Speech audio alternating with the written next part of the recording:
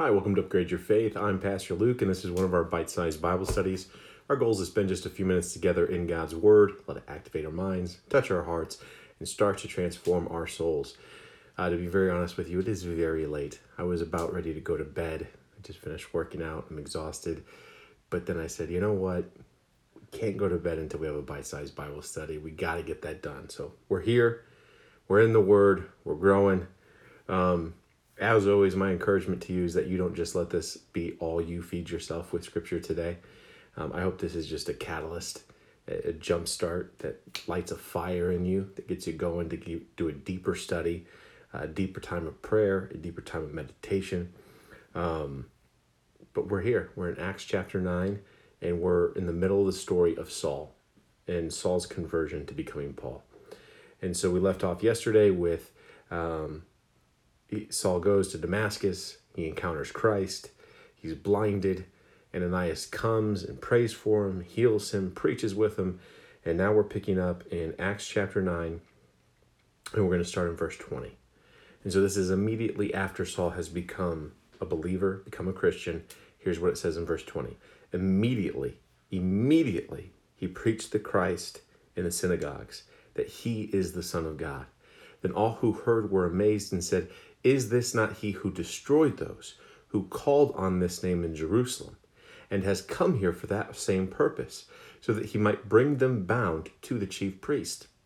But Saul increased all the more in strength and confounded the Jews who dwelt in Damascus, proving that this Jesus is Christ. And so, very, very short passage. Very short passage, but so much meat there. First and foremost, brothers and sisters, I always encourage you, look about what does this story say about Christ. To me, what this story says about Christ is that Christ is unlike any other person that you've ever encountered.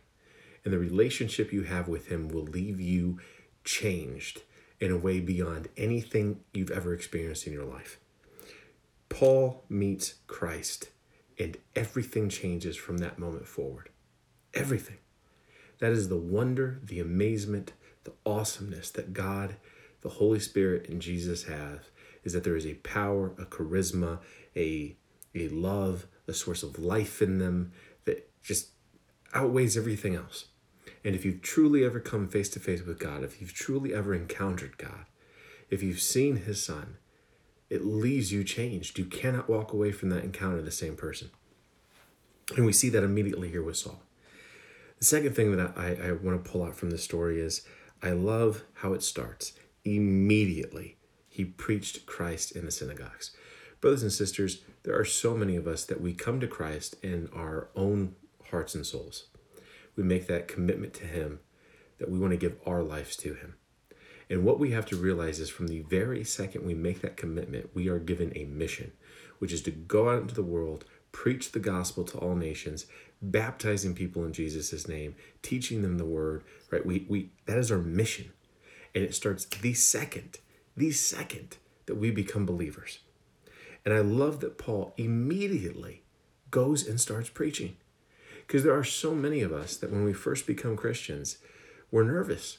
We're nervous because we don't know enough, or we don't know the right verses to say, or, we've just recently converted. So there's all this stuff we've done that didn't align to Christianity, and we're nervous about whether that's going to be brought up or not. And people find excuses, always find excuses. And you can, excuses, reasons, whatever you want to call them. We find reasons to not go do this. And if anybody had a reason not to preach immediately, it would be Paul. It would be Saul. This is a guy who has been destroying Christianity and had come to the city to destroy Christianity. And days later, he's preaching in the synagogues. And I don't think he was doing that because he thought he was worthy. I think he was doing that because he knew he had to. He knew he had to. He had to be a witness to what he had experienced, what he had gone through, who he had seen Christ to be. And I think that's the thing you and I have to realize. Us sharing the gospel isn't about us. It's not about us. It is about Christ and his name magnified. And we've got to get out there and do that no matter what excuses, no matter what reasons we can think of. We've got to show the obedience to the mission that we have. And we've also got to show a love for people. Jesus is the greatest gift ever. And a relationship with him fills your heart and your soul like nothing else in this world ever could. It is the best thing that can ever happen to you, is encountering Jesus. And if we know that truth, if we know that having him in your life is the greatest thing that you can have, then you can't paint it any other way than being unloving, than to not go out into the world and share that with everybody. Right? If you go to an awesome restaurant or see a great movie or hear an awesome song, what do? You tell everybody about it because you want them to experience it. You want them to have a taste of that goodness. Well, Christ, Jesus, blows all those things out of the water. And so if you've encountered him, what other choice do you have if you're loving than to go out and just share it with everybody? And I love this because everybody is confused. Everybody is shocked. Yet they're still listening to what this man has encountered and done. And what I love is in verse 22, it says, but Saul increased all the more in strength. What happened? He goes out, he preaches the word, he meets encounters, he gets pushed back. But what happens? He just keeps growing. I think, brothers and sisters, there's a direct correlation between those things. Us getting out and doing the work, completing the mission, sharing the gospel, introducing people to Jesus. I think that directly leads us into a path where we are every day going to take little steps forward that grow us in the faith and make us more powerful and more strong in the word. And brothers and sisters, we got to remember that, because as Christians, that's the spirit we've been given. Not a spirit of fear, but a power of love and of self-discipline.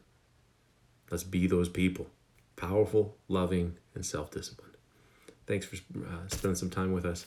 May God bless you. I hope you stay safe. I hope you stay healthy. Keep in prayer for all those amazing healthcare workers and all those people who are out there doing the essential work that's helping us keep life going right now.